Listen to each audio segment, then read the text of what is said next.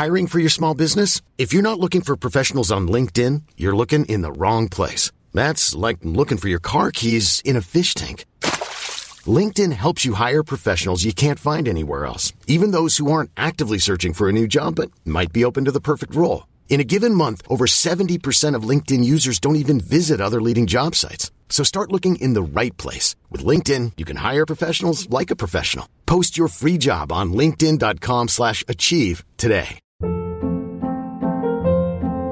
Hold up. What was that? Boring. No flavor. That was as bad as those leftovers you ate all week. Keke Palmer here, and it's time to say hello to something fresh and guilt-free. Hello Fresh. Jazz up dinner with pecan-crusted chicken or garlic butter shrimp scampi. Now that's music to my mouth. Hello Fresh. Let's get this dinner party started. Discover all the delicious possibilities at hellofresh.com.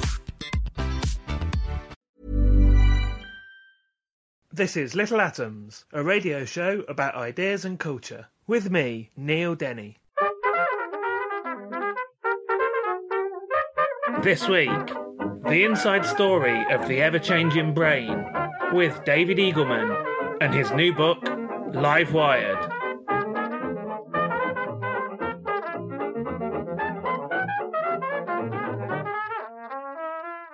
Dr. David Eagleman is a neuroscientist and internationally best-selling author. He teaches brain plasticity at Stanford University and is the CEO of Neosensory, a company that builds neuroscience hardware. He's the creator and host of the Emmy-nominated television series The Brain, as well as the author of 7 other books, including Some and Incognito, most of those we've talked about on previous Little Atoms.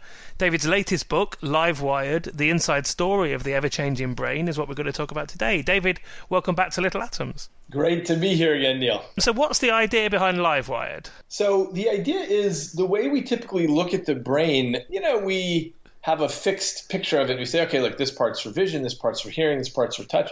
But in fact, the whole system is a dynamic, living electric fabric. The whole brain is constantly reconfiguring your entire life. And this is what we summarize as brain plasticity, which is the ability for the system to change and reconfigure itself. What's interesting is that the term plasticity was coined 100 years ago to describe this, and William James, the great psychologist, had coined this term because the material plastic is something that you can mold into shape, and it holds that shape. It holds on to it. But then it stays in that shape. It stays, which is why we find it useful. And so he proposed that as the term for what's going on with the brain. But what I propose in this book is that term might be a little outdated for us. And so I'm proposing as a replacement live wiring or liveware. So in other words, here in Silicon Valley, all the talk is on hardware and software layers. But in fact, what's happening in the brain is something very different. It's liveware. It's a system that constantly changes itself. It changes its own hardware essentially every second of your life. You've got, 86 billion neurons and, hundreds of trillions of connections. And these are constantly living there, plugging and unplugging and replugging and changing strengths, and all changes down all the way to the genome. And of course, that sounds like an amazing idea, the idea that the brain is constantly changing. But of course, I guess we all know, if we thought about it, that we're born with an incomplete brain, obviously, and then babies learn at an incredibly rapid rate, don't they? How incomplete, I guess the question is our brain when we're first born? Well, I can tell you this, it's way more incomplete than any other animal species. So we are essentially a trick, a gamble by Mother Nature that she took, which is to put out a half-baked brain into the world. And so what we find is that has been a tremendously successful gamble. We've taken over every corner of the planet. We've gotten off the planet. We've invented the internet and so on. So it's really worked for Mother Nature to do this. Other animals, like take an alligator, drops into the world. It's pretty much ready to go. It has routines for eat, swim, mate, so on. But humans, we drop into the world. We have these incredibly long infancies.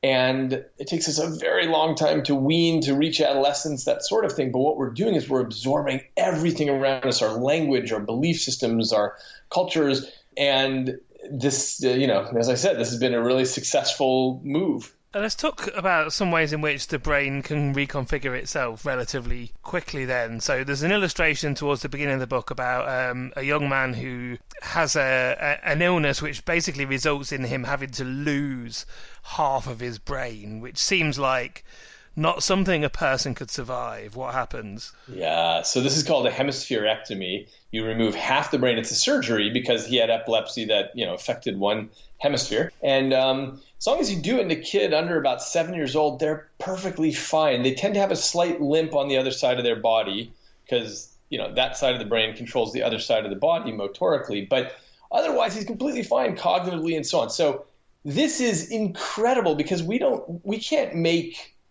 our devices this way. If I tore out half the circuitry from my cell phone, it wouldn't still work.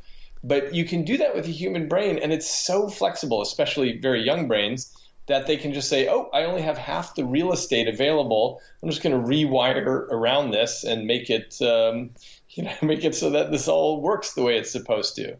And sometimes kids are born with half a brain. Later in the book, I mention a girl who was only born with one hemisphere. And no one even really knew that for a while until she got a brain scan a little bit later in life. And they realized, oh, she only has one hemisphere. And her visual system, which normally, wires up across two hemispheres, it took care of everything it needed to with the one remaining hemisphere. People may be aware that people that have certain conditions, blindness, deafness, for instance, have more acute other senses. Their other senses become more acute to compensate. So let's talk about how that works in the brain. Yeah, the whole key is that no land lies fallow in the brain. So if something happens with your eyes, and then the whole giant part of your brain that we would think of as visual cortex, that gets taken over. The visual cortex says, oh, I'm not getting any more information coming into these data cables from the eyes. And so it gets taken over by hearing, by touch, by vocabulary words, by math problems, stuff like that. And so in people born blind, the whole back of their brain, which normally is visual cortex, is not visual cortex anymore. It's doing all kinds of other stuff.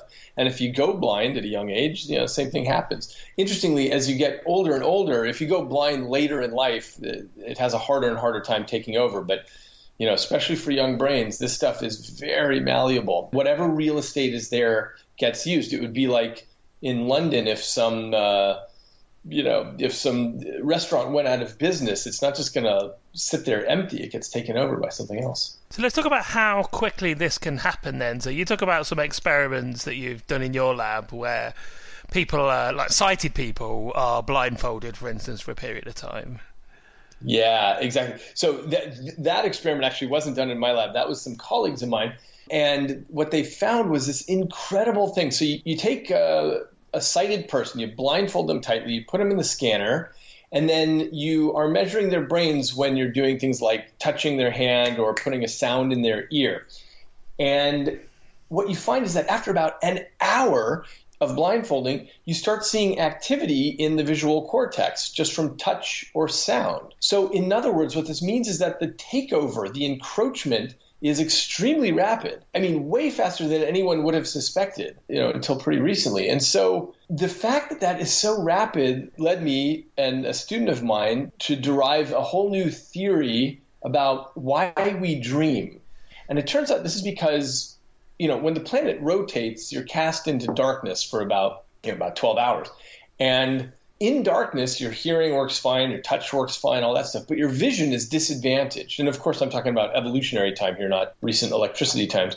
So given that, what we realized is, gosh, the visual cortex actually needs a way to defend itself at nighttime when you're sleeping, when your eyes are closed. It needs a way to defend itself against takeover from hearing and touch and other things. And so it turns out that the circuitry underlying dreaming is extremely specific. You get this activity generated in the midbrain, and it goes through a very specific pathway and shoots just into the visual cortex, just in the occipital lobe, and it just blasts it with activity every 90 minutes.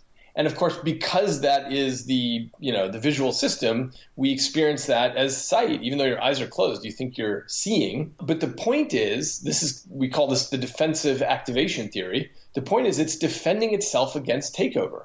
And this is the only solution. If you live on a planet that rotates, you have to make sure that you're keeping your visual system active during the night. And it turns out what we did is we compared 25 species of primates, all of whom have sort of different levels of plasticity. And what we were able to demonstrate is that the more plastic the species is, the more dream sleep it has. And the less, some primates like the gray mouse lemur, has a very short infancy. It walks quickly and stuff. And that has very little dream sleep. But humans, we take the cake in terms of the most plastic brains. And so we require the most defense. Every night we have to spend time making sure that the other stuff doesn't take over. So what happens if a person's been blind from birth or a very young age? How do they dream? Yeah, so it turns out blind people do have dreams, but their dream content is, I was walking in my house and I was, feeling the furniture, but it was all weird and this thing wasn't supposed to be there. And then there was a dog that I was hearing and I was, feeling this weird thing. But the point is their circuitry is exactly the same. It's shooting information into the occipital lobe. It's just that their occipital lobe is no longer visual. So any activity that they experience as touch and hearing.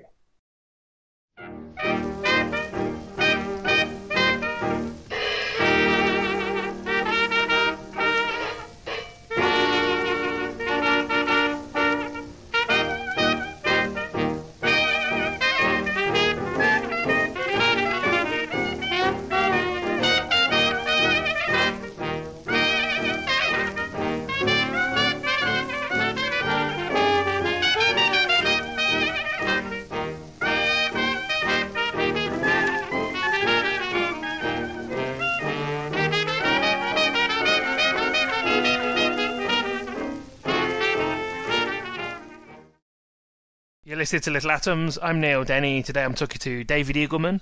We're talking about his latest book, Live Wired, the inside story of the ever-changing brain.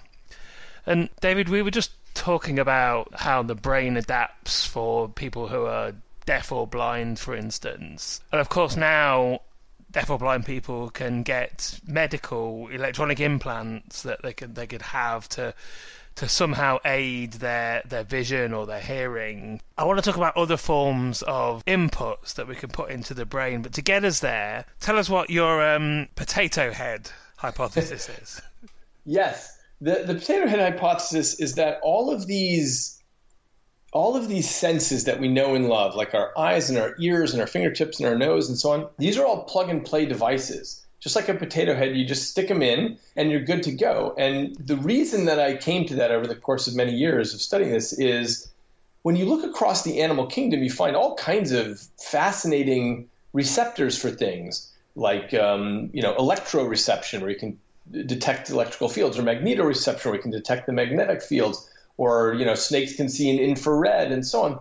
You have all these different sensors for things, but the brain doesn't get reinvented or redesigned for each one of these animals.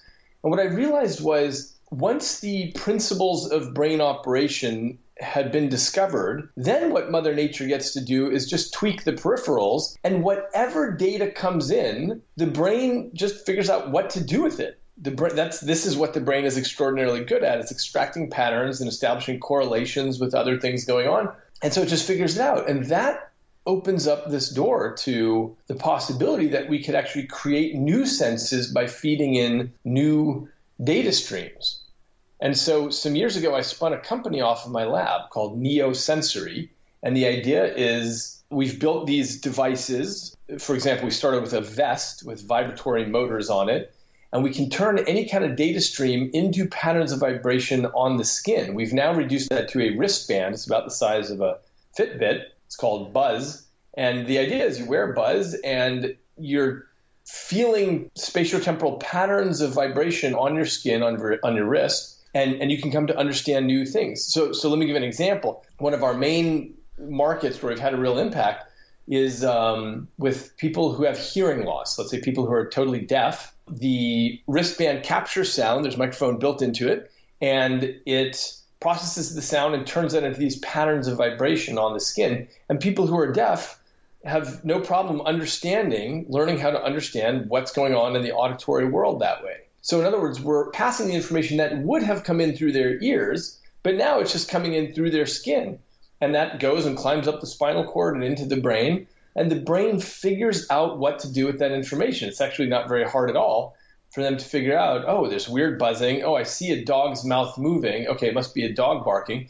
And then after a few months of wearing this, they just directly hear the dog barking. It just the same way that when your ears pick something up, you don't say, okay, wait, what was that? There was a bunch of spikes. Blah, blah. Oh, that must be David Eagleman's voice. Instead, you just hear my voice directly. And that's what the experience is like for people who are deaf. They're just getting the auditory information coming into a totally unusual channel to get to their brain. You talk about how an experience that people who have had, say, surgery for, say, cataract surgery, suddenly can see a wider range of colours, almost into the ultraviolet spectrum, for instance.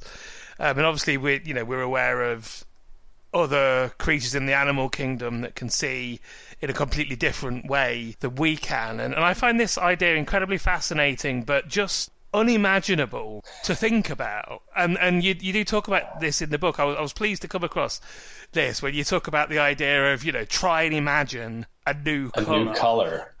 And it's impossible. Why? Yeah. Okay. So right. So for the listeners, spend just a moment imagining a new color. Just try to imagine it, and you'll find that it's totally impossible. And the why is because our subjective experience, what's called our qualia, have real fence lines around it, and you just can't go past those fence lines. And here's the interesting thing. Let's say you have color vision. Find a friend who is colorblind and try to explain, purple to them.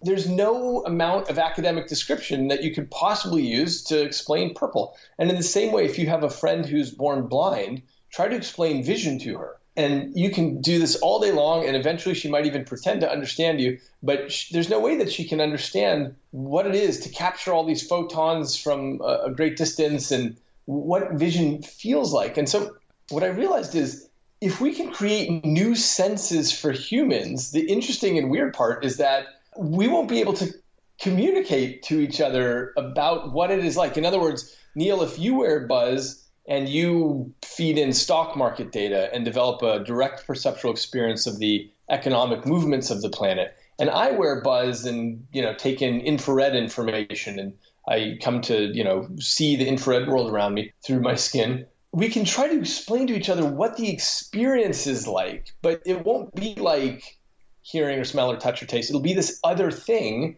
but I won't ever be able to get exactly what you're feeling when, suddenly you say, oh, it feels like oil's about to crash or something. And, and I say, oh, it feels like there's some hot thing over there. Yeah, well, just unfortunately, this is the limitations of language. Language is a very low bandwidth channel. And really all we're doing is trying to tag things that we already share in common. So if I say, oh, yeah, that thing tasted like apple pie, and you say, oh, I know what you mean, it's because we both had the experience, but there are limits to that. Talking about colour makes me think of there's an interesting story featured in the book, which is about how people in the 1980s perceived book pages to be slightly red. Tell us that story.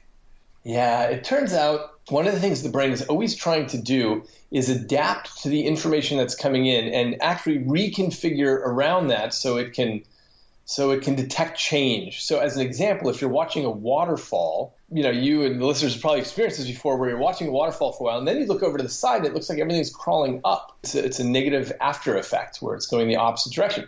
So it turns out if you look at green horizontal lines, if you stare at those for a few minutes, and then you look at black and white horizontal lines, it looks like they're tinged with red.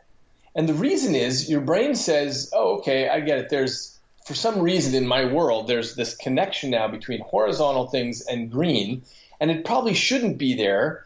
I need to sort of cancel this out so that I'm better at detecting other things. So it cancels that out, and then when you look at uncolored horizontal lines, they look red. So it turns out that this is an illusion that's been known since the 60s, but it turns out what happened in the 1980s was that personal computers hit. And if you remember at the time, of course, there were just green letters on the screen. It was just monocolored. And so what happened is everyone was looking at these green letters, these horizontal lines of green on the screen, and people would stare at this stuff all day long. And then when they looked at the pages of a book at nighttime, it seemed like everything was tinged with red. And they couldn't figure this out. By the way, also the IBM logo at the time was made with horizontal lines, and it was just a black and white logo, but people would say that it was made with pink, and people would tell that to the company, and IBM designers would say, but we didn't put any pink in there. Why are people telling us this? But it turns out what this unmasks is the way the brain's always trying to adjust to cancel things out that shouldn't be there.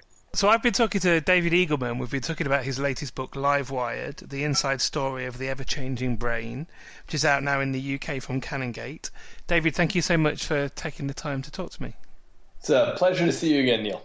This episode of Little Atoms was produced and presented by me, Neil Denny, edited by Sky Redman, and was first broadcast on Resonance 104.4 FM. Little Atoms is supported by 89UP and hosted by Acast.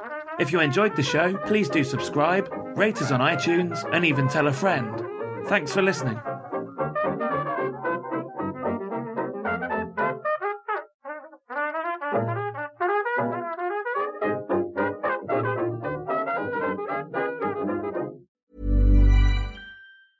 Selling a little or a lot?